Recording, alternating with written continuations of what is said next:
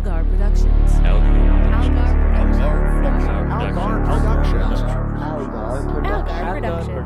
Algar Productions. You are listening to the Post-Atomic Horror Podcast with Ron Algar Watt and Matt Robotham.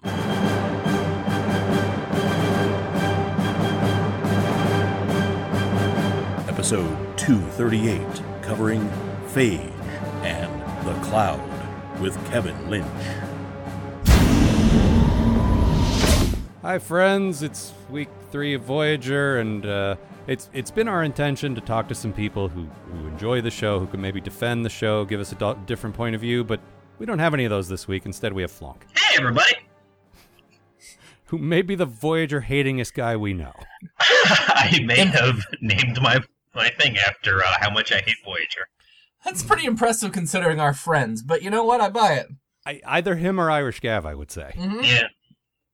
Because of the other regular guests, Amanda hasn't seen it, Bob hasn't seen it, Nate remembers it fondly.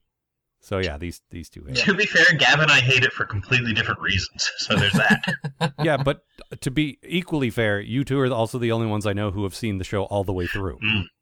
That's not a good sign. If you're the two who hate it and you're the ones who have seen it. Yeah. Yeah, there's a lot of stuff where you guys, as we're watching the episode, you're like, well, this isn't that bad. This doesn't annoy me so much. Like, yeah, well, just wait. Yep. You poor fools. We can't do that though, and we have to try. Yeah. Try. I talk about a lot of things having potential, knowing full well that the They potential don't. goes away. But This show might as well be called Star Trek Wasted Potential. yeah. Or let's drop the Star Trek and maybe we'll get some more viewers that way. Oh wait, that's the other one. That's the other good bad show. No. You see, you say that, and yet... Yeah. We'll have that argument in a couple of years. For now, we're pretty much on the same page, or Phage. Ugh, that was actually pretty good, but still. Ugh. No, it was terrible, but... You're a bad man who should feel bad about what you did. Yep. Now let me tell you what happened in the episode called Phage, which is a real word, Matt. I don't buy it. It does sound like a super made-up, 90s word, doesn't it? Like a... Phage. Yes. When Doctor Strange briefly became a superhero, he was known as Phage. It feels like there should be a silent X in there somewhere. Was that when he had that black and white smear helmet like Rorschach? Yes. All right. Because all bad 90s comics stole the wrong things from Watchmen. Yeah, Yep. it's true. But He was the hero of Watchmen. You guys knew that, right? Mm-hmm. who, Doctor Strange? That's If you asked visionary director Zack Snyder, yes. Mm-hmm. Everybody's favorite, Rorschach. Matt, or Flonk, we're talking about a different thing you hate. Not, Right. Look, now you're one step away from talking about Man of Steel, and we're not doing that now. Ugh.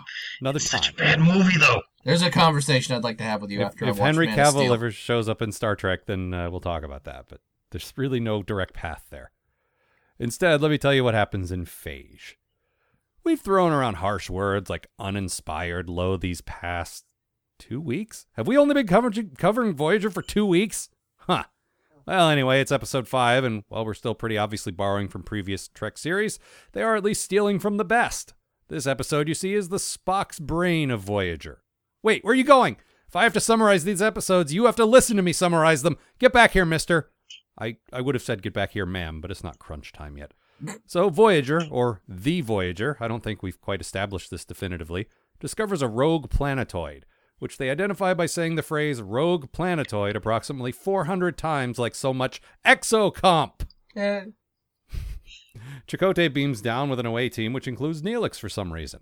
Then Neelix doesn't listen to anything anyone tells him to do, and his lungs get stolen. No, seriously. The rest of the episode consists of a deadly game of cat and mouse where Voyager chases some other ship into a rock full of mirrors in an effort to get Neelix's lungs back, because otherwise Neelix won't have lungs and what? Of course this is more important than our incredibly long trip home. If we can't stop every 3 light years for some stupid side mission, then what is even the point of being out here? So while Neelix lies at an iron lung in sickbay, sobbing about his missing vital organs and thinking Tom Paris is a creep, I continue to wonder why people don't like this character. That all seems pretty relatable to me. Finally, Janeway tracks down the Frankenstein's doctor's monsters that stole Neelix's lungs, and naturally they refuse to return them. But because this is Voyager, they do happen to have the technology to just make him better and put everything back exactly the way it was. Which begs the question, why didn't you just do that in the first place? We have special lung-making rays, but we can't use them on ourselves. But we can use them on you. They can live with one lung is what ends up actually happening. Yeah. And so Cass gives up one of hers. And like, well, if you guys can all share lungs among each other, then why are you stealing other people's? Or why don't you just steal one of Neelix's lungs? I think it's a little too early in the series for everyone to be sharing lungs. Cassians have like 8 lungs anyway, so... Well, if that's the case, and they only live like 9 years, they must like shed lungs every spring or something. Yeah, they molt. They shed all organs. Her ears are due to fall off any day now. Yeah, that makes sense. Mm-hmm. The fountains in the mall are just clogged up with like ears and fingers. Which mall? There's so many of them in the Delta Quadrant. Oh my god, that's malls for days. That was the best part of these 2 episodes, is that they featured no malls. No, but we were back in those terrible Planet Hell caves that we're always in every iteration of Star Trek. Mm-hmm. I still don't like them. And I will continue not to like them. Yep, but that's not my bad thing. Well, what is? Let's talk about good things first. No. All right. No, actually, my good thing and Al's bad thing are related. So yeah, they're so exactly the same thing, as a matter of fact. All right, let's start there. I think that the fake science was pretty cool. I like the idea of holographic lungs. So yeah, there's some neat Federation science. The Vidian science is dumb though, just like everything else about them. Well, yeah, like I said, they could have just, like, if they can live with one lung, why didn't they just steal one of Neelix's? Or why did you spend 2,000 years creating lung-stealing rays instead of curing the disease that you have? Yeah. It's true. No, there's a lot of issues there. I am going to have to take... You mean the phage they have? It's a real thing, Matt. I don't know. Bacteriophage, it's a real thing. No. Strongbad was one time. Words. Nope. Strongbad did it. You know it was definitely a real thing and not a lie. Right. It's true. Exactly. I've seen you type with boxing gloves on. Uh-huh. I'm going to have to take issue with you, though, Flunk, because holographic lungs make absolutely no sense whatsoever. Next time there's a blood drive, I'm going to go down to the Red Cross and donate a picture of my blood. Like, that's like all they're doing is projecting a light projection of the organ in his chest. That doesn't make sense. A Star Trek hologram, which is a weird combination of replicators and force fields and everything else. And it's not a permanent solution. He can't move. Like, it's it doesn't make sense. If they can replicate it, that's fine. It's just something that they're doing to keep him alive while they come up with the real solution. See, that's why I buy the whole thing is, like, it's because doing it shouldn't work and doesn't work for very long. Like, he's got to be stuck in this fucking tube where he literally cannot move an inch. I like it dramatically. I like the idea that the best Star Trek. Yeah. No, excuse me. The best. Sorry, I'm trying to be American. Well, do better. No, I like that the best thing we can come up with is barely a fix, and he's going to be in horrible pain for the rest of his life, and he's going to be stuck. But the idea that they're holograms, just like, what? Mm-hmm. Putting a picture of a thing where the thing goes and that sort of works? That doesn't make any sense. I think with the holodeck, we've gotten to the point where, like, you know, our holograms are detailed enough and also solid enough that they can, you know, they can be a stopgap solution for this. Nope, does not make sense. But, you know, if he stands up, they'll jiggle out of place and fall out. That was the problem, right? It's not. Yeah, jiggling. I'm pretty sure they said jiggling. Yeah, that's the official medical term. No, it's a hologram is a picture of a thing. It's just a 3D picture of a thing. A 3D solid picture. But a 3D picture of a thing that works. If you build a gun in the holodeck, all the chemical reactions still work to make the gun fire. Okay, so how come then the lungs don't work? Like, how come they only work a little bit? They should because either work or not. Because it's all the complex systems of your body, all your blood and your airways and everything all have to line up perfectly. Okay, yeah. So why as soon as he moves or anything, then they don't, and it completely falls apart. Okay, so why don't they just take his transporter pattern, which is in the transporter buffer, and just beam the lungs back into his chest? Because they did that to learn what to make the holographic lungs look like. That doesn't make sense. Obviously. It doesn't make sense. Look, I'm reaching, but... Yes, you're definitely reaching. Yes, definitely. No, I did not care for that. But again, dramatically, I did like it. And I actually will give Ethan Phillips some credit. I think he did a good job of wacky guy suddenly in a serious situation. No? I would like to... I mean, look, he did the best job he could, and I think that job was very good. The problem is we keep cutting to close-ups of his face, and he has a weird, like Star Trek thing on his head that keeps flashing a light like he's wearing a helmet with a siren on it. And anytime he's like, I might be stuck in here for the rest of my life. And I'm super jealous of Tom Paris, so what am I going to do? And on top of his head, it's like, wee, wee, wee, wee. I was waiting because your note said Wii U, Wii U, and I was waiting to see if you were going to say Wii U, Wii U. Wii U, Wii U. That is such a Matt, like, observation. Yeah, you're not wrong about the complex, like, you know, psychological thing happening and the good acting, but there's a light, so I don't Look at this stupid thing in the background, though. There's a shovel, so everything else goes out the window. That was a terrible that fucking shovel. How dare you? What's that, Flunk? That was a terrible shovel. Thank you! I Fuck! Still don't agree. Well, Still that's okay. You're allowed to be wrong. Okay. Lousy shovel. That's okay. At least I have the correct. He wasn't building a sandcastle. He was trying to do some excavation. We're not talking about Deep Space Nine anymore. I'll just dig up the whole planet with my shovel. That's a foot long. He's not digging. I stopped at the dollar store on my way to the planet and bought a shovel. I think I'm gonna go have a smoke while you guys talk about shovels from the last show. Also brought by No, Kale. it's Voyager. You have to go have a coffee break. But we'll get to that. That's the next episode. No, I don't know. Like, I really do think he did a good job of, like, because he is the wacky comic relief guy, and he actually was stuck in a serious situation, and he actually, like, you could tell he was trying to keep the veneer of being wacky up, but yeah, that's where he's like sort of bleak jokes because he can't move and he can barely breathe and just everything's terrible now. Well, I like that we start with his like, these ceilings are terrible, and let's get it planted here, and I'm desperately trying to be Neelix. And then later on, when he just freaks the fuck out. It gradually slides to, I need to get out of here. I know it's going to kill me. I don't care. Let me out. Yeah, it goes from wacky jokes to full-on panic attack. Right. And I think he did a good job. Like, acting-wise, I think he did a good job. Mm-hmm. And from what I gather from you canaries in the coal mine who have gone ahead of us, there's not going to be a lot of that, so I'm trying to call it out where I see it. That's why I'm lingering on this, because maybe we won't be able to do that again. Matt, what was your... Although he does keep a big helmet with a siren on top for the rest of the series, so... As you said, he likes reenacting the opening credits to Police Squad. Yes. So I was thinking this is canonically the first appearance of the Spock helmet. No, because this happens after... Oh, you mean the toy Spock helmet? The toy Spock helmet. You know what I'm talking about, right? I do, that white helmet that says Spock on it in big block letters and has a siren on the top. Yeah, I thought you meant the Spock's brain helmet. But no. So Matt, what was your good thing? I really like the fucked up patchwork aliens. I think that's some nice makeup. Yeah, it's the first aliens we've seen in the Delta Quadrant that don't look terrible. Like garbage, yeah. Well, I mean, they look like garbage, but they're supposed to. Yeah. In that they look like someone threw them away. Well, Flunk compared them to the Toxic Avenger, which is fairly accurate. They have the kind of like slidey skin and droopy eyeballs, and yeah. I mean, those are cheesy, terrible movies, but they're meant to be, and the makeup was pretty good. Like that's not an insult to say they look like that guy. No, and like I like the idea of these sort of like, we're just trying to survive. Like, look at us. Yeah. This is every day. Yep.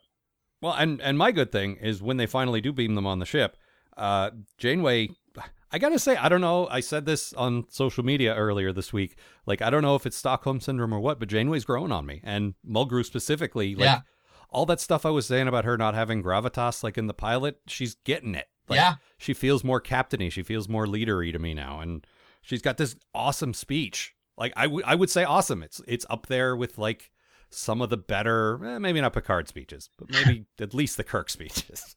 Sure. Well, it's very Starfleet. It's very, this is our moral, like, stance, and this is why it's complicated for me. And she really sells, like, okay, I could kill you and make my guy alive, but that makes me a murderer like you. Or I could let him die and let you live, and that's no good either. Oh, Christ, what do I do? And just... I don't know. She does a really good job of it. Yeah, no, Janeway is currently the best thing about this show. Really? Yeah. I don't know if I go quite that far, but she's definitely really grown on me. Well, I mean, what do you think is the best thing about this show? Oh, the Doctor, but that's an easy answer. Oh yeah, I forgot about the Doctor. Yeah. I don't think he's been interacting with the crew enough. Well, that's true. He's always off on his own because he can't leave. Yeah, part of that. Like all he can do is there are still crew members he hasn't talked to, and we're 5 episodes in. Like, everyone else has had at least one conversation with everyone else. No, and in the next episode, he calls them on the view screen, and they just mute him. Like, nobody wants to listen to him. No, I like the Doctor a lot, but I feel like he's still underused. No, he's a thing we cut away to because no one else is, like, he's not part of anyone else's thing. You're right about that. The problem with a character like him, though, is you kind of have to keep him underused. Yeah. Because when you focus if the show becomes about him, then... Yeah. When you focus on somebody like that, it takes away from his appeal. So. Yeah. I don't know, like a couple episodes a year about him would be okay. Like, you know, like a guy like Odo or something. Yeah, actually Odo is a perfect example where he was usually better as a supporting character than as a main guy. Yeah, of course, but you also don't like Schmoopy Odo, so I that's hate a whole other thing. Odo. Yeah. I also hate Schmoopy Doctor. For just a little spoilers for what's coming up. Yeah, who does he schmoop with? You'll get to it. Other than the fact that he apparently only has relationships with the women on the ship so far. It's really obvious answer who he schmoops on. So. Yeah, right. I assume it's 7 of 9. But sure is. Yeah. Oh, okay. We're also listeners. We are not concerned with spoilers for Voyager, mostly because we Al and Matt have not seen most of the show. So if we accidentally spoil something, it's not like we're telling you most of the series. And also, there's not a ton of serialization, as I recall. So, like... Now, 7 of 9 is actually a really good character, and it's weird that the sexy robot lady is actually, like, really interesting. But, and her relationship with the Doctor in general is good, but there is also lots of, I'm secretly in love with you and don't want to say anything. That's too bad. Yeah. I always enjoy the inherent irony of the non-human simulated human teaching the actual human who's no longer a human how to be a human. There's a lot of human. Yep. The holographic adventure is just beginning. Oh boy. Flunk, what was your bad thing? All right. Neelix keeps a dirty ass kitchen. I don't know. Keeping consistent with you using your life experience to filter your perceptions. Look, I don't know what the Starfleet food safety standards are, but if they're anything like the engineering safety codes, I bet they're pretty strict. And Neelix is one filthy motherfucker. Where are your gloves, you furry bastard? Well, yeah, when you were working like in food areas at your job, you weren't allowed to have like a beard, right? Oh no, that was different. Oh, that was an aesthetic thing? Yeah. Did they make you put a hairnet on the beard? No, but like he's got just produce just lying around. Everything is on fire. Like he's just shedding everywhere. He's wearing a hat, but his stupid sideburns are coming out the sides. That's ignoring his extensive gross eyebrows too. Like, no ice anywhere. Is that an important thing? Ice? Yeah. Well, you know. Refrigeration technology has improved a lot over the last 100 years, but the best way to keep things cold is just drop a bag of ice on top. Oh, that's fair. I don't know. They might have some magic future technology. Who knows? An air conditioner? Some kind of cold stasis field or something. Well, yeah, but he's also lighting the ship on fire while he's doing it. So. Well, yeah, we have rules about this, about lighting fires on a ship. It's called Worf's Law. Just stop it. Don't do that. No, it's supposed to be, look, he's got all these pots on the boil and all these fires, and he's a wacky guy, and everything's chaos, but it's just kind of terrible. Yeah. Underneath that, I would use up my replicator rations just to avoid going into there. I don't want to get E. coli. No, and the thing is, we've talked about the idea of a ship's cook being a good one. Like, yeah, like resources are limited. You got to make food, like grow it in the hydroponic bay and cook it rather than replicate it, except this doesn't seem like something they hold on to for very long. So I don't know. Like it seems like a thing they kind of abandoned. Well, no, he keeps on cooking. Yeah, the people whole series. Not replicating things. Yeah, keep on cooking. They just do it because that's what the show does, not because they need to. Right. And I don't know. Like I like it in theory, but he's from the far off Delta Quadrant. Maybe some of their food is poison. Who knows? Lots of their food is poison. Nobody likes to eat it. They're constantly talking about how terrible it tastes. Yeah, that's true. And usually things taste terrible because they're poison. It's true. But I to bring so it back to what I was dart frogs. What? That's why you can't eat dart frogs. What's a dart frog? It's a poison frog. It lives in the Amazon. You can't eat it, and it tastes terrible. Oh. Is this something I should know? Because you're acting like it's a thing everyone knows. Yeah. You know, dart frogs. I mean, I guess if you never go to the Amazon, it's not that important. But, like, you know, I order from Amazon. Well, yeah, but they're not going to send you a dart frog unless you order one. I ordered a crunchy frog from Amazon.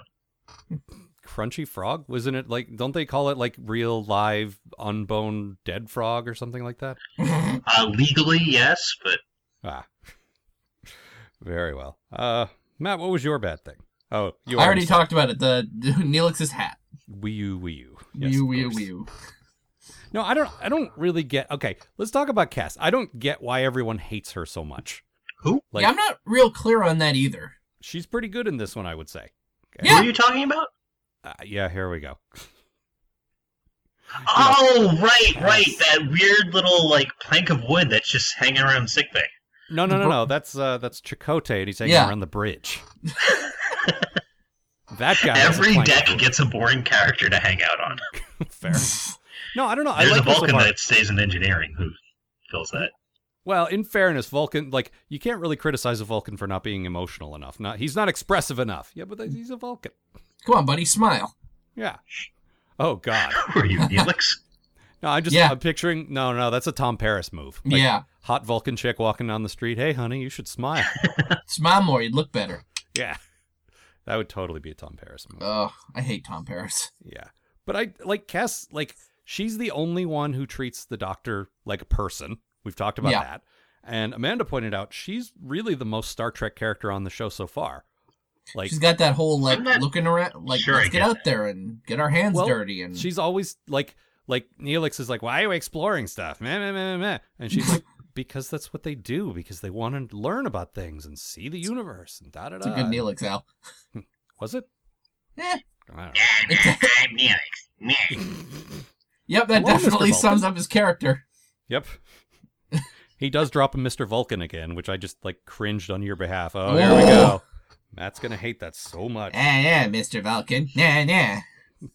Well, I don't know, Mr. Vulcan. Like, it's more of a, like, it's a black comedian doing a white dude voice. Oh, the Dave Chappelle white guy impression? Yeah. Hello, I'm Neelix. I'm your friend. I sure do like white bread. I like white bread and having lungs. Well, now he's only got one.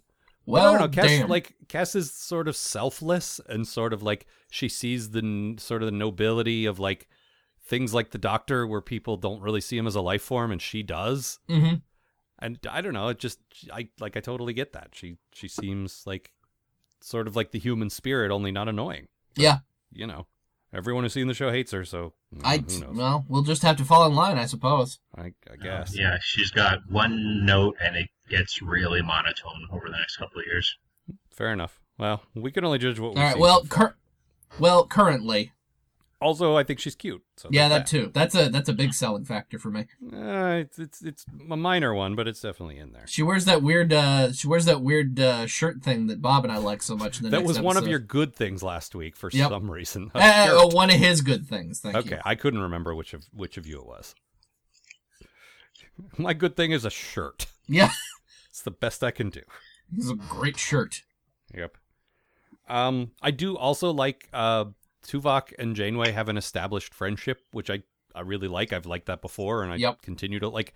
There's a point where he's like, we really shouldn't fly into that asteroid, but you're thinking about flying into that asteroid, aren't you? Yep, sure am. Oh, god damn it. I like it. Yeah, I really like them flying into that asteroid. It was fine. I think it's cool bringing Voyager into big rocks and stuff. I agree, but then it's a hall of mirrors, and there's 10 Voyagers. Yeah, I'll agree with you there. I really wish that it wasn't like the end of a terrible 80s action movie. I'm in here somewhere, Doctor, but where? Na, na, na, na, na, na. Which one of us is the real one? Am I over here? From the ceiling or here? And so forth. Yeah, it's not great. And then they shoot a million lasers, and some cat somewhere is just going nuts. There's a Cation crew member downstairs who's just like, oh my god! Is that what they're called? Cations? I think it's Cation, yeah. Oh, all right. I thought it was Cadian. But you might be right. They didn't even try like Felinian or something. Just like cat. Just yeah, Acacian from the Meowman planet. Oh God. From Meow Mix 6. Please rise for the national anthem. Meow, meow, meow, meow, meow, meow, meow. Yeah. Captain, you have been invited to a fancy feast. I can has warp factor 6. God damn it, Lieutenant! I just let you into engineering, and now you want back out again? The Romulans are here. Invisible spaceship.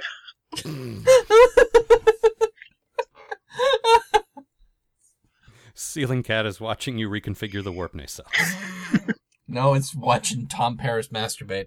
Yeah, probably. Well, we'll get to that. We really will get to that. Oh. So anything else? Yeah, there's a scene where the doctor's really like stressed out and annoyed with everything that's going on. Oh yeah, he's like tired. Yeah, it was like the computer version of being sleep deprived. It was really cool. No, and he lays it out for us so it makes sense. He's like, I was only designed to be turned on during emergencies. I was not designed to be on all the time. Nobody tells me anything.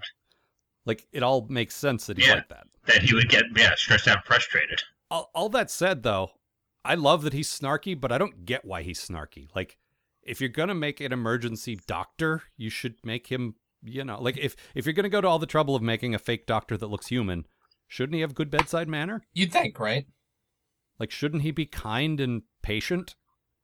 And he's the opposite of those. Yeah, things. he's complaining how the ship doesn't have a counselor. I'm like, well, in this emergency situation, wouldn't you be the counselor?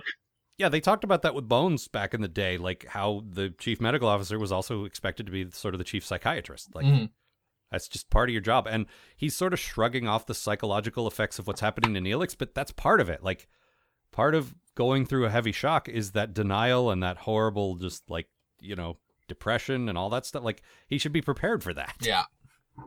But, I like the character, and I like that he's the outsider commenting on how terrible everything is, so I forgive a lot of things because of that.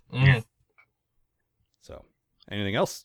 This episode also had another example of over-explaining using technical words, something that's really simple. When the aliens needed their air purification organs. Oh, God. They're called lungs. Yeah.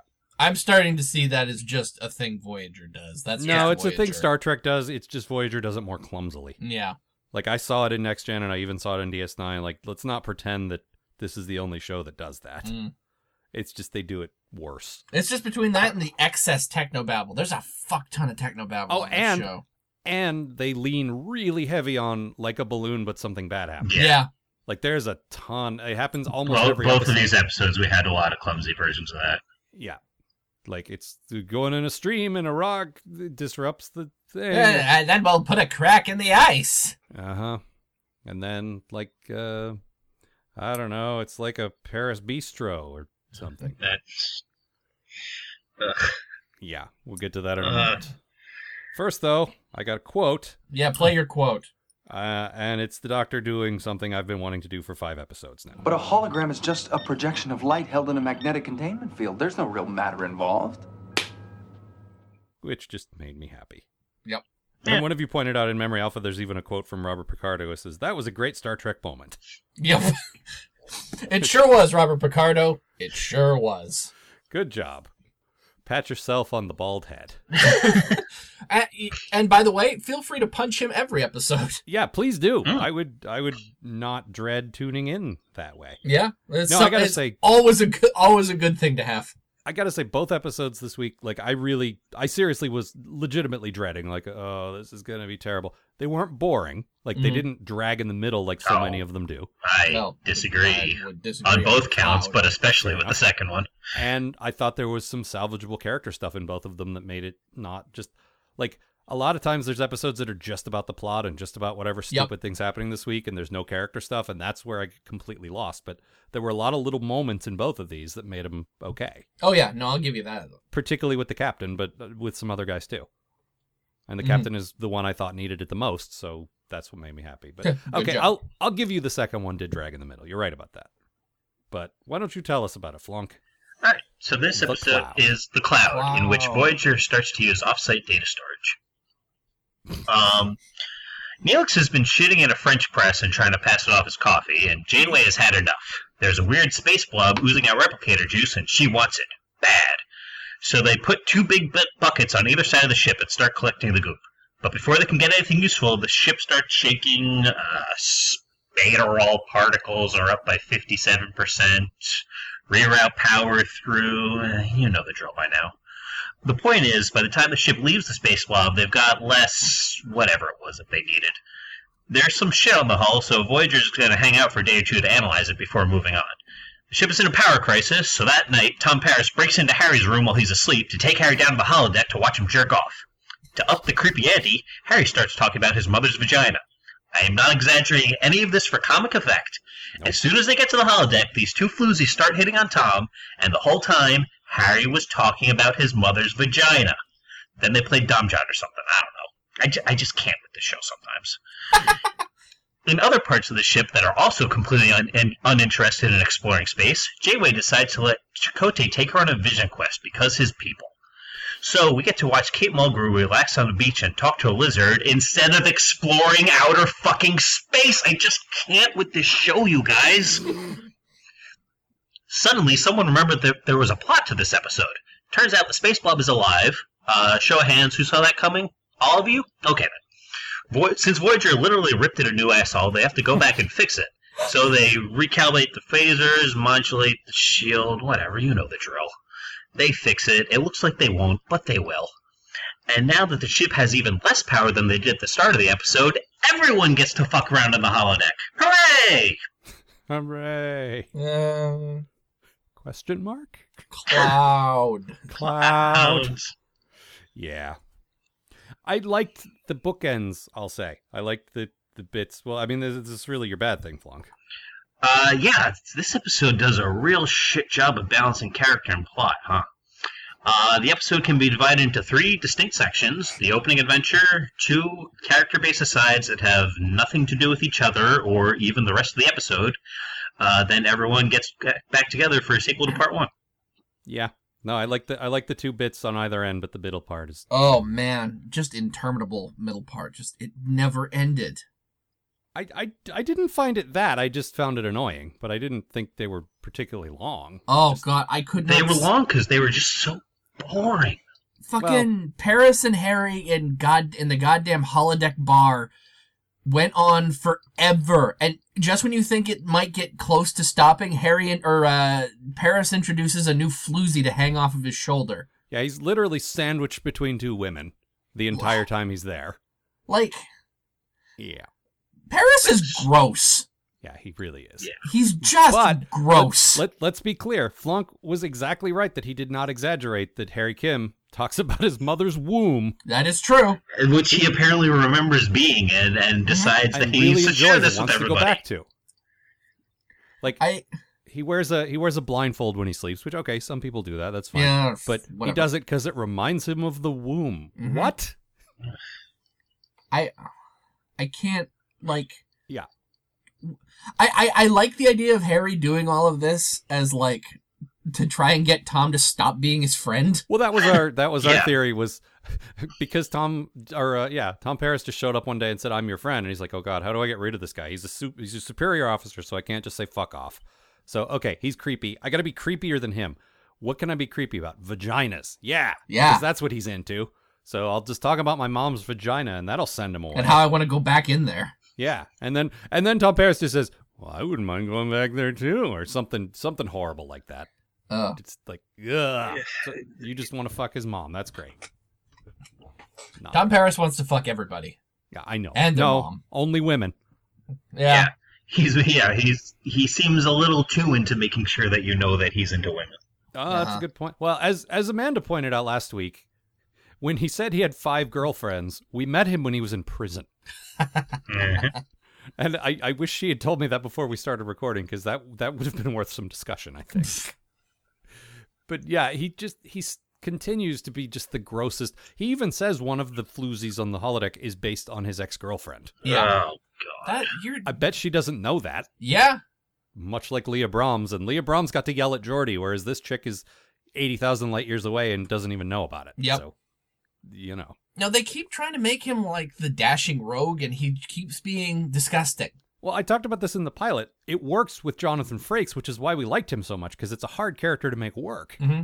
He was smarmy and hitting on every woman, but it was, I don't know, he was kind of charming. Yeah, he's got some charm and charisma to him, and Robert Duncan McNeil does not have that.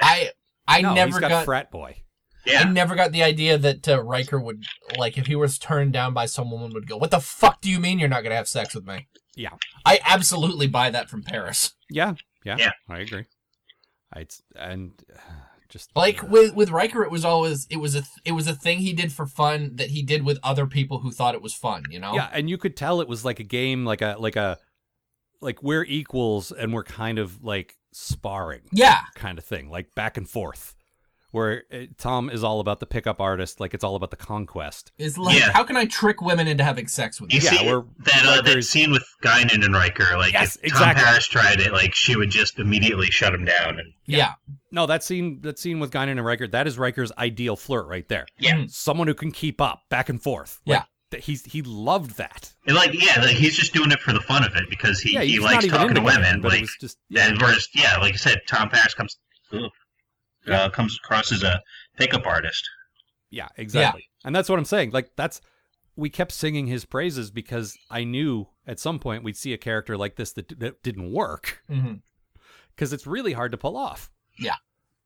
But yeah, he's just gross. I hate this character. I hate him so much. And his idea of a fun time. Okay, the show wanted to do Next Gen's poker game. So they said, I don't know, parlor game, pool, good enough. Yeah, that's fine. Well, the other thing with that's irritating is that they have to go to this stupid Renaissance French bar when the whole point of this episode is that they have no power. Well, and that's my bad thing. Yeah. The captain has to forego coffee, which, okay, we don't exactly truly understand how the replicator works. Maybe it takes a lot of power. I don't know. But the fact is, it must take substantially less power to generate a cup of coffee for the captain than it does to generate an entire holodeck thing with, simulated personalities and everything else. Like, it has to. And now I'm not sure from what we were talking about before about the replicated lungs thing. Because we're talking about something, we're talking about, the holodeck, which is full of stuff that is not real. Yeah, but you can touch it all. You can touch it all. Like, you can hit a pool ball into another pool ball, so they're real in that sense. But my point is, the replicator has to make food that can be converted into actual energy. Like, the replicator needs to make food that actually works as food. Yeah, but all it's doing is... Right, like, in the holodeck, you could have a picture of food. Okay, I get that. But all the replicator's doing is taking a transporter, pattern of a cup of coffee and beaming you a new cup of coffee. Mm-hmm. The replicator, it doesn't seem like it takes up a lot of energy to do that. They beam places all the time. My basic thought is the replicator needs energy that it can't reuse. Maybe the holodeck only uses a certain amount of energy. I guess. I don't know. I don't like the idea that I'm defending Voyager here. This is just what I started. No. If it seems right to you, by all means. Yeah. It doesn't seem right to me. It seems like I do like doodling it through and trying to figure out how it could work. Yeah, I think that's where it breaks down because none of us knows. Yeah. Well, yeah. The thing is, we have a in-universe idea, but we still don't know how much uses more energy than other things or whatever. But my point is, if we're in an energy crunch, and we definitely are, they should be limiting things to essential systems. Absolutely. Yeah. That's my point. Is okay, maybe it doesn't take up that much energy, but it's still non-essential. It's very non-essential. And it wouldn't bother me so much if they just if Tom and Harry wanted to have just some creeper conversation and they want to play pool, go to the rec room. I don't know if this ship has one, but I know the Enterprise did, the original Enterprise, and it'd be great to have a game room where everyone hangs out. That's the place where everyone hangs out, and you don't have holodecks for a while. I'd like to see. I think that would be a much cooler idea too than having this stupid French bar for everyone to hang out in. Having just a game room in the basement with Yeah. with a Nice pool big screen table. TV and a pool table. Well, let's be clear. The basement is not the same thing as downstairs. No, I want to be very, very clear on that. Yeah, different concepts. But just to have a place where like the crew can sort of hang out and Yeah, and it's not a bar. It unwind would be after work. similar to 10 Forward, but it would be more like Dave and Buster's. Yeah. Go play skee ball. There could be a bar that Tom could jump behind and mix up some roofie drinks or whatever. But Yeah. Oh, that's not funny. It's not funny, but it is something I buy from Tom Paris the more time I spend with him. Like many things in life, we laugh because it is funny, but we also laugh because it is true. Oh, I Yeah. hate Tom Paris. Yeah, he's still my least favorite guy, by a lot. Yep. But let's talk about some good things. Flunk, you go first. Well, I like the continued focus on resources. It comes up with in both episodes, and it's the driving force behind this one.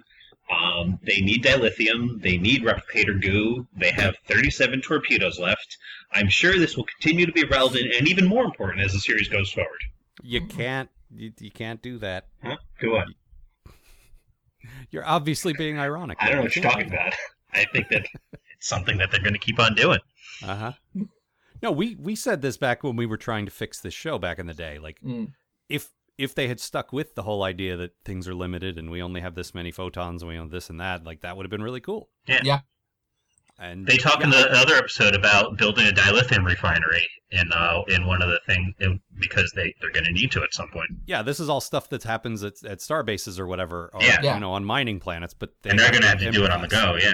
Yeah. So now instead you've got a bunch of bitter crew members who have to mine. Yeah. Harry Kim, fresh out of the academy, thinks he's just got to sit at a computer all day, and now he's a miner. It's like, I'm a fucking scientist, man. I'm not mining. Yeah, put this hard hat on. You get to work. It's got a little light on it. Replicate pickaxe. Well, But it's only a picture of a pickaxe. So.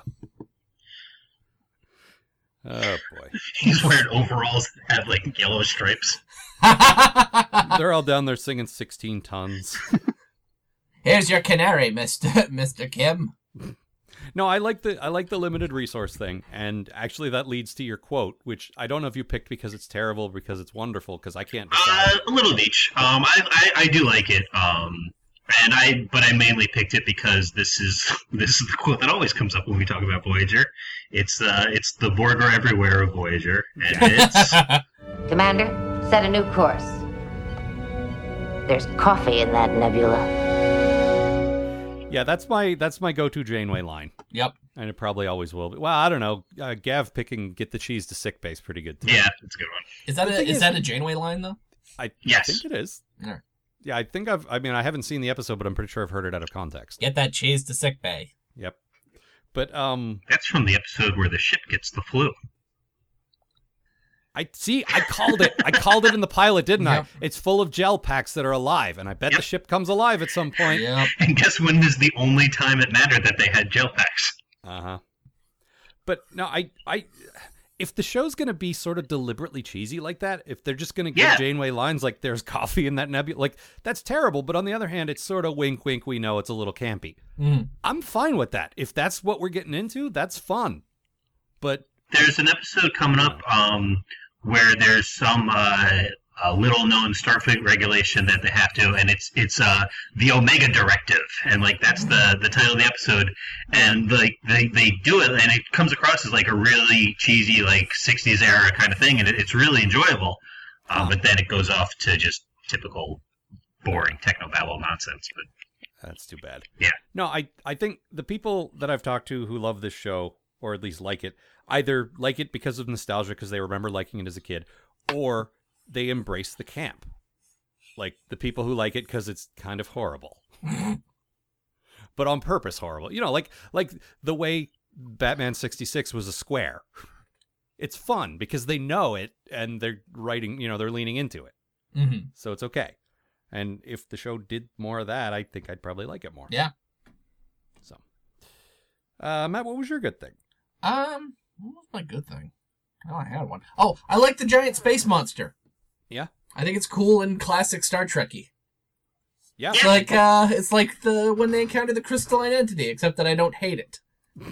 Or the amoeba in the original series. Yeah, exactly. Like, I love, we're out in the middle of space. There's a giant space thing. It's like a fucking whale or something.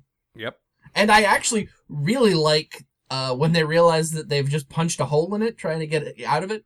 Their first thought is like, oh, fuck. We gotta go help that thing. Yeah. What did we do? Like, oh my god, we're very bad people. We need to go heal this thing. It's very responsible. Good for you guys. Yeah. No, I agree. Actually, you know what? Forget all of that. My actual good thing. So there's a scene where Neelix and Kes come onto the bridge to pass everyone out treats. Oh God. There's a scene where Neelix offers a plate of something or other to some crew member, and she just has the best fucking O-face ever, and she takes it. And he's like, "Here, have one of these," and she's like, "Oh my!" I missed that. Yeah, and I forgot to point it out on the second watch through, but God, it delighted me. Huh. All right, then. No, Neelix, Irish Gav pointed this out to me. He says, I guess he's on the fun team now. Like, the office people who plan the birthday parties and, oh, God. He's the one planning team building exercises. Oh, God. Everybody wear your Seahawks jerseys. Guys, I guess that's here, but, Stardate 47982, it's Wacky Hat Day. Yep. Everybody bring your Hawaiian shirt to work this week. If only Quark was on this crew. I know. My good thing. Okay, so it does descend into technobabble after a while. But initially, plot-wise, like character-wise, it's kind of boring. Plot-wise, there's some good everyone joins in to solve the problem action happening, like when they're trying to figure out, like engineering gets a little thing, and the doctor gets a little thing, and like Paris gets a piloting thing. Like they all kind of chip in, and I like when they all work together as a team, and it's not just this week. It's Geordi's time to prove his thing. Like I like when the whole crew works together and everybody has a part in the thing. Like, that's cool. Almost everybody. What do you mean? Birdface didn't have anything to do. Okay, yeah. Well, now we need to get through that, I suppose. Oh God, yeah. Okay. Chakotay really does take Janeway on a vision quest. That's a real thing. Yeah, that happens. So she can find her spirit animal. Yeah, which they don't use those words. They say something. They don't I say think vision they do. quest. They say spirit guide, don't they? Do they? I think so. They do. Yeah, I think I so. thought They do. I thought it was animal guide, Oh, maybe. not spirit animal. But I don't know. We could be wrong. It's not like we didn't just watch it. Yeah. Let's be honest. We don't really pay that. We don't retain anything about it. I take notes the first time, and the second time we just, hey, how was your week? I haven't talked to you since last Saturday. How's it going? But yeah, so she is on a beach, and there's a lizard, and that's her spirit animal. Yep. And we have to spend 10 minutes of showtime doing this? Uh-huh. Yeah. Hello, lizard. What can you tell me about myself? There's two things that bug me about this. One, the lizard is not some insight into Janeway's character. It's not some symbol of her. Mm-hmm. It happened to Michael Piller, and so he put it in the episode. He went on one of these things at a spa or whatever, saw a lizard, and said, that's funny, I'm going to use it for her. So there's no insight into her. It's not like this animal represents Janeway. It's just represents Michael Piller. No, I would have loved if they had found some unique animal to sort of represent her, and and it would have make been this something seem like it mattered. dignified and majestic, maybe because she's a captain. Mm-hmm. But has a really weird voice. Well, she does have. So like a parrot. Yep, but then again, so did this guy, and we like true. that. True. I was thinking more along the lines of a goat, but okay, yeah, something majestic, that works too. I don't know. I just a roof goat. I want to take her seriously, is what I've been saying all along, and I'm starting to. Mm-hmm. And the lizard didn't help that. No. If her spirit animal had been something cool, and all I'm thinking is eagle, which is kind of lame and overused, but something powerful that you could take seriously. A pelican. Yes, a pelican. Thank you. And the other thing that bugged me is, okay, we're a bunch of white guys, and it's hard to just say, oh, this Indian stuff is terrible. But here's the thing.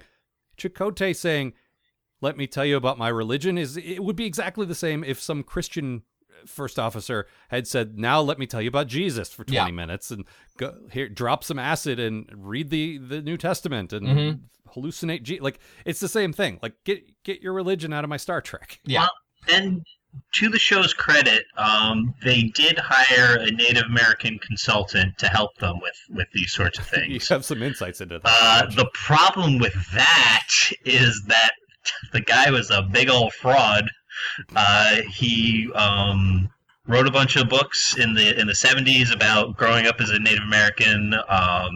Won an award for one of them in 78. Then in 1984 was revealed to be an Armenian who was adopted by a Greek family. No native blood in him at all. Okay, now let's be clear. 1984. When Star Trek 3 was a thing. Yeah. 11 years before this show went to air. Yep. So they had a little time to figure that out. This guy will do the job. This should be fine. It is good of them to want to hire a consultant to make sure. Especially, like, absolutely. It would be better to hire a writer that is Native American rather than just pay a guy to consult every now and then. But this is the next best thing. Except, if he's a fraud and he's just a European white guy, then what's the point? Yeah. And all the Vision Quest experiences here are based on some white guy who went and paid some money to go through a Vision Quest. So yeah. And saw a lizard. Uh-huh. And also the lizard was a terrible actor and didn't want to do anything, and there was a whole fiasco about that too. Well, they couldn't get it to move. Yeah. Which is great. They were trying to get it to move, and they wasted a bunch of film. They're still using film at this point, which costs a lot of money. And they're like, forget it. Like, they used a hairdryer because they were trying to get it to move without hurting it. And they're like, we're gonna have to do the second unit. We don't have time for first unit lizards. That is a fantastic quote. I just want to see someone get pissed off and just throw the lizard. Look, he's escaping. Now, if her spirit animal was a lizard flying through the air, that's at least dynamic. It's one of them space lizards, like what you read about. Yeah. I mean, you read about. You're a big space lizard fanatic. It's true. I've got like over 18 books here about space lizards. So 19? 20. All right. Fair enough. Over 18. Yeah, over 18. 20. All right. I don't see what the problem here is. But so Chakotay, like, he's got a deer skin medicine bag. I think they call it a medicine bag. I don't think it's his medicine bag. Yeah.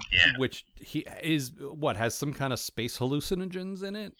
He's got like a little like lights out game that apparently activates your LSD part of your brain, and sends the holodeck part of your brain. Right. And sends Janeway to the beach. Sends Kate Mulgrew to a rocky beach. I will say the rocky beach was apparently shot on Planet Hell, and they did a good job of convincing me they went to a beach. Seriously? I thought they went down the street. Yeah. No. They. No kidding. No, she was like it was all. I thought that was a legitimate rocky beach. No, on a soundstage. Wow. So that was cool, but it all was right. Well, I have a third good thing then. It was all shot sort of like dreamlike and in the background, so it's easier to pull off when you're not walking around in it. Right. Like it was all behind her, so it was like forced perspective and stuff like that. But yeah, it was still pretty effective.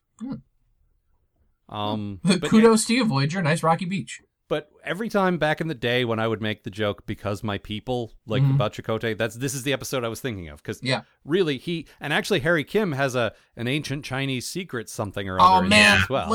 And he drinks tea. Yeah. Yeah. I mean, that doesn't bother me.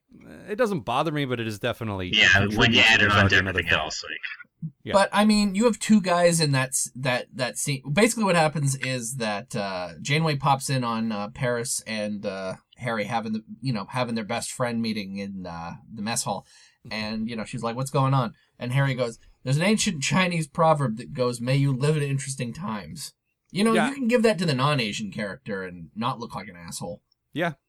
And so between that and then Chakotay's medicine bag of peace, we smoke 'em peace pipe. Yeah. Like it's don't let their ethnicity define them. There's I mean, they did it with O'Brien, but he's white, so it's not as bad. Yeah. My only thing is that if they'd given the proverb to Paris, it would have meant that he read something, and I don't believe that for a second.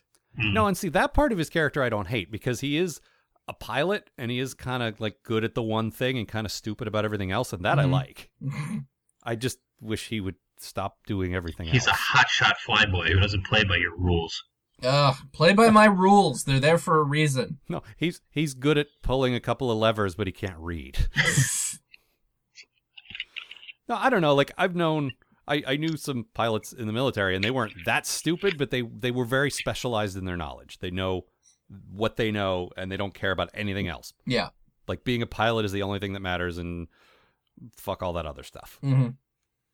So, what else? I hate Tom Paris. Well, and really, your bad thing kind of includes that. Oh yeah, no, that fucking the entire goddamn bar scene, which we've talked about. Yeah. From the second they walk in there to the second they leave, I hate it. I hate They Tom don't Paris. leave. The episode fades out while they're still in there. Oh, that's right. Until the second we leave. Yeah. I hate them. I hate the bar. I hate Tom Paris. I want to stab this episode in the throat. Well, we'll It's be all going back to horrible. that bar a lot. So That's the thing. Like I said, they were gumdrops. they spent a lot of money on that set, and they're going to get their use out of it. Well, they want it to be. This is, like I said, they wanted it to be. They wanted it to be this, poker. really. Let's be honest. Yeah. Well, they wanted it to be Quark's, which is the actual bar. Yeah. But yes. Why are they not in space? There's no reason for them not to be in space. I don't know. I get the holodeck. It's fine, but yeah, but you got two different not space adventures happening at the same time that they're in space. That's a good point. Somebody imagining they're on a beach and someone imagining they're in a bar. You're on the other side of the galaxy. You can go to a beach bar if you want to. Just go to find a beach bar planet. Plus, Janeway is the science one who wants to go poke at all the weird stuff she sees along the way. Why is she off on a vision quest? I like that as her being excited by new things. Oh, me too. That's the thing, is like they should be going home, but every time they pass something cool, she wants to stop and look at it, and that fits. Well, I have no problem with it in theory, but there was no reason for her to, like, even the Tom and Harry thing, like, they were just gonna go and relax for a little bit. But, like, Janeway wasn't going through some sort of personal crisis that she needed to consult with a guide about. No, she was really just like, yeah, sure, I got an hour to kill. I'll go. Why not? Yeah. No, I will say, though, I don't know that I'd call it an arc, but sort of her general direction was typically a captain. I mean, Sisko's the exception to the rule, but everyone else is sort of loneliness of command, kind of distance from the crew. And she's like, I can't do that. We're stuck out here. There's only 200 of us or however many there are. This is all we have. We got to be more like a family. I got to be more like their mom, and I got to get more involved. Like, I can't be distant because this is all we got. Yeah, and well, I mean, that also, like, that ties into her personal, like for her sanity too. She's got to start connecting with people because she can't have a life outside the ship. She needs a friend. Yeah, if she's not allowed to fraternize with anyone in the crew, well, then who does that leave? Neelix and Kes. Yeah. Those are the only people on the ship who are in the crew. Yeah, like you want to deal with Neelix practicing his magic tricks, or my illusions, Kes. You don't have time for my illusions. Yeah. Also, we're dating. No, she kisses him in this episode. She does kiss him in this episode. It only took 5 episodes, but she does kiss. But she makes the move. She initiates, so it's not like he forced his gross self on her. He didn't Tom Paris her. No. Yeah. As it will now be known. I bet Neelix has a bizarre shaped penis. Got like droopy skin everywhere. I was waiting for, and it's spotted. I bet it looks like the Negus' face. Zip quack. Quack. It's time to have sex. It's got the mohawk going down the top. Oh yeah, of course. I'm gonna be honest here. This was really just one last chance to hear Al's Negus impression. Oh, it'll come up again, I'm sure. Listen, Wallace Shawn is not long for this world. When he dies, I'll do a tribute. My one-man show, a tribute to Wallace Shawn. Sarah McLachlan's playing in the background. Inconceivable! I think... Oh, there's a bit where, if this had been my episode, my quote would have been, B'Elanna, they're hanging out in the bar at the end, and Paris does something Paris-y, and she goes, "You're a pig," and walks away. Like, that would have been my quote. Well spotted, B'Elanna. Well spotted. Yeah, except I know where they end up. Yeah, I was about to say, spoilers, they get married. I know. But still. Right also, now it's nice. Their marriage only matters when the writers care about it. There's an episode where one of them is dying, and the other one isn't even in the show. Wow. Yeah. Yeah. hey, people really seem to like this on DS9 when we married off 2 main characters. Let's do it too. That's I don't want to stick with it. going back to Tom and Harry. Like, they're very clearly trying to do Data, Geordi, O'Brien, Bashir. Yeah, but like O'Brien and Bashir hated each other. Like that was a natural evolution of their relationship. Their friendship felt incredibly natural because we actually saw it develop. And the same thing with Data and Geordi to a degree, where like the pilot episode didn't start with Geordi going, "Hey, robot, will you be my friend?" Yeah, like they just worked well together, and the writers just started pairing them up more. That's how you do it organically. You discover which actors have a rapport, and then you pair them up. But no, they're best friends, and that's it. Mm-hmm. Whereas best friends. Again, I'll say Tuvok and Janeway having an established friendship actually works for me. Mm-hmm. Because they met off camera. They've known each other for a few years. He served under her for 3 years or something. Yeah. And so that makes sense. We didn't see them meet and just become friends. Well, then the difference, too, is they're both good actors that are that's true. working well together. Yeah. I was reluctant to say that about Kate Mulgrew, but like I said, this week sold me on her acting. Yeah, she's getting better.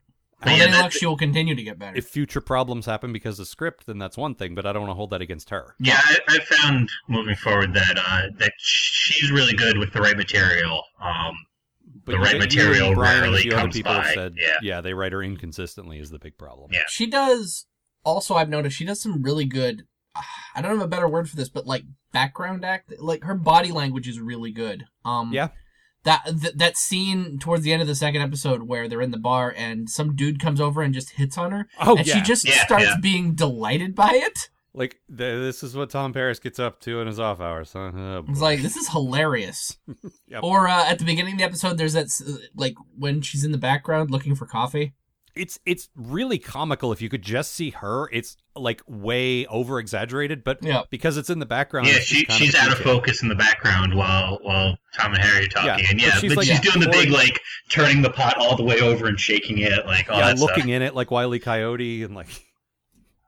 No, it's fantastic. But because it's in the background, it's not a big deal. But it's great. And I also really liked that she wipes the floor with everyone in pool because, like, I totally buy science nerd equals math nerd equals geometry nerd. Yeah. Like, that all tracks. And geometry nerds kick ass at pool. Like, they just look at the table and they say, if I hit this, that goes there, I win. Mm-hmm. And she seems like that kind of person. That totally tracks. Well, I don't think for a second this is her first time at a pool table. Oh, no. I just like, how can I connect with the crew? Oh, I know, I'll steal all their money. What is this? A pool table? You'll have to teach me this game. I'm just a girl. I don't know this. No, she's doing a good job of the science thing is a big thing for me.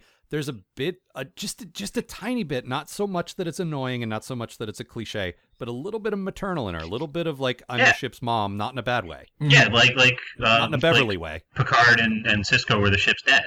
Yeah, exactly. It's not mom in a derogatory way. It's that she's the ship's parent. Yeah, and it's good. She does a good job of like, I got to watch over these people. I got to take an interest in them because we're all stuck together for a while. Yeah.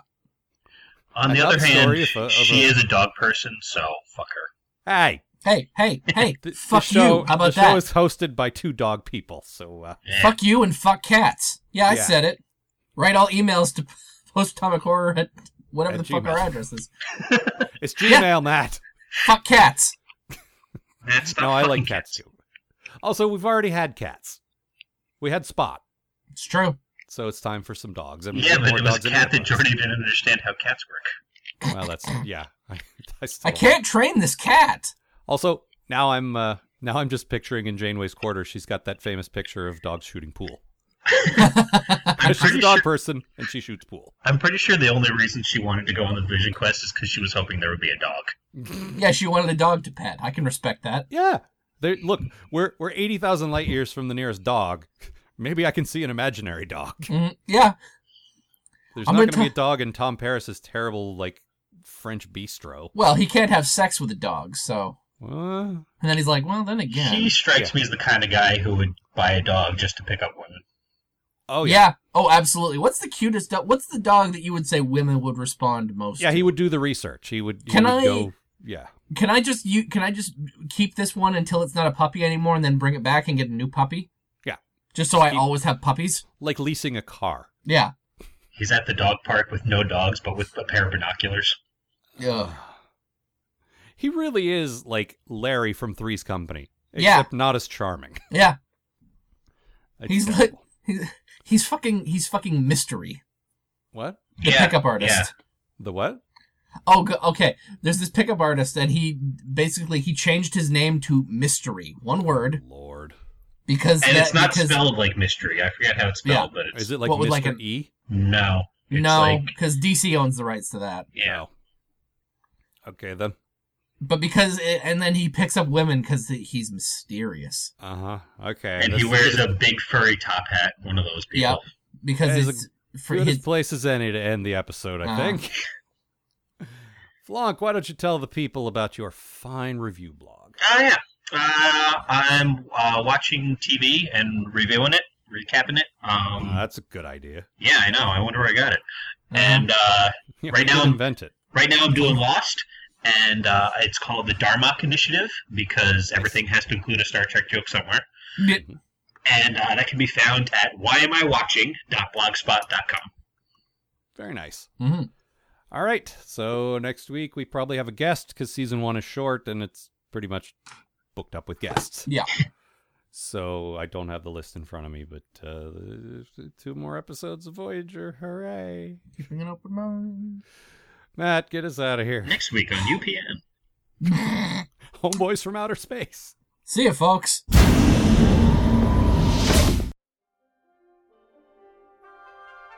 The Post-Atomic Horror Podcast is a co-production of Ron Algar Watt and Matt Robotham.